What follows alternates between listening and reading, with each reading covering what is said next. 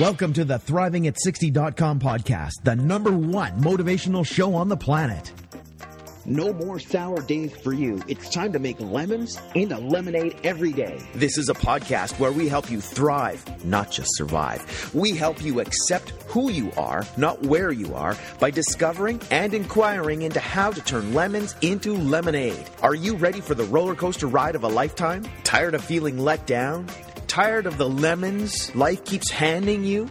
We can help you make every day a lemonade day. It's time to put those lemons in a blender. Let's go on an amazing and exciting unpredictable journey of discovery. We know champions sit in the front seat, so make sure your seatbelt is fastened tight. 1, 2, 3, let's go. When you have an attitude of gratitude, people just want to hang with you. Introducing the woman who believes ordinary stands for extraordinary. The host of Thriving at 60, Wendy B. Welcome. This is Wendy B, and I am a solution coach. And I started this podcast because I believe ordinary people like you become extraordinary people. You become extraordinary through the adversity you have lived through and who you've become regardless of those circumstances. I believe that you have the ability to thrive, not just survive. You will get coached on solutions, how to discover limiting beliefs you have that create barriers for you in the areas that you're dealing with, the areas that are important to you. With my 40 years of coaching, wisdom, and experience, I will help you deal with difficult situations you will deal with throughout your life. You will walk away with clarity, freedom, and power. You will have some practical tools to successfully deal with the areas you are now struggling with, regardless of how difficult the situation is. With 40 years of practical experience of coaching, leading, as well as attending transformational workshops, I started and successfully sold over 6 businesses. Each business I had no previous experience in. Practicing transformational conversations that make a difference have helped me succeed in areas where I had no training. With this experience, my intention is to cause you to be curious, excited, thought-provoked, to cause you to alter your thinking. Alter your thinking in a way that would not have altered otherwise. And living from that altered view, create a new future for yourself. A new future that was not going to happen if you didn't alter or question your old views. This could cause unpredictable results that could make a permanent difference in your life and in the lives of others around you. Are you currently taking effective actions that will move you forward to fulfill your dreams? Are you excited about your life? This podcast will inspire you to start taking new actions today on your purpose, your dreams. Maybe some of you don't know your purpose or your dreams, or maybe you are resigned that you would never make them happen. Regardless of your age or circumstances, you will be motivated and inspired to take one step at a time and turn lemons into lemonade. It's never too late for you to start. You can always create solutions. Would you like clarity, freedom, and power regardless of what life throws at you? It's easy to live life when life is working, but true power, true freedom, is having clarity, freedom, and power when your own circumstances are ugh. This podcast is about when you get handed lemons, how fast can you make lemonade? What would it take for you to get unstuck and then thrive? What does it take for you to thrive? Emotionally, spiritually, physically, mentally, financially. Well, I always say we're either expanding or retracting, and I want to keep expanding for the rest of my life. And today, I want to talk about our words. They're very, very powerful. Before you speak, think about your words before they pass through your mouth. There's 3 areas I want you to think about. Is what you're saying true? Is what you're saying necessary? And is what you're saying kind? So often in life, we go through many things, and what will get us through is being kind. I think that's really necessary, and that I don't think we need to speak a lot of things. Just so to bring you up to date on my tooth, my pain that I've been going through. I'm still on IV. I'll be on IV for the next 3 weeks. Just after the podcast last week, I was admitted. I went to a maxillofacial surgeon. They said it was dangerous and then I needed surgery that day. I had surgery. It's been very painful and still is. The abscess is they removed the tooth and removed the 2 abscesses, I believe. I still have poison in my system. That's what's causing the pain. I am committed to being healthy, well, and flourishing.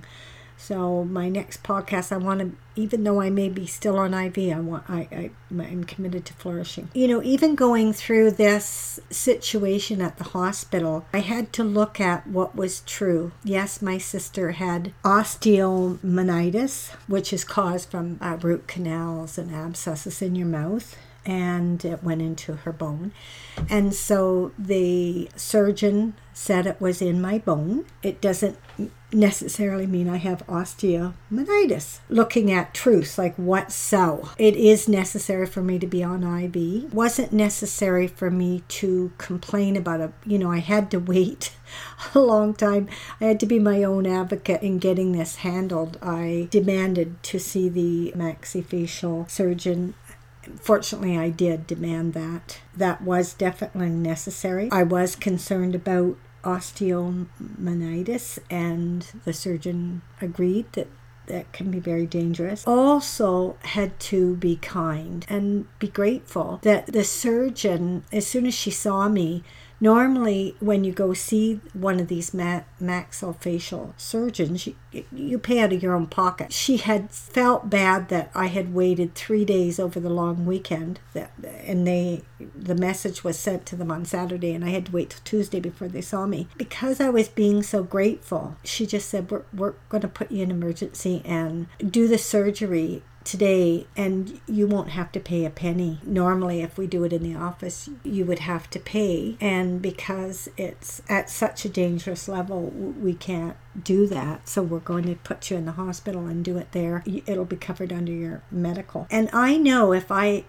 was in excruciating pain, and I'd been in emergency, being a outpatient of the hospital for the last 10 days, and I just kept being gracious. I was really straight about my pain. You don't have to be unkind to people. And it's interesting, just after the surgery, the next day, I hadn't eaten in 3 days. I was pretty hungry. And that I had to be firm about, I can't have wheat, I can't have dairy. And the nurse had to tell the people downstairs in the dietary area to keep changing, because they sent me out Jell-O and sugary stuff, and that was fine. I needed some protein and I was ready to faint.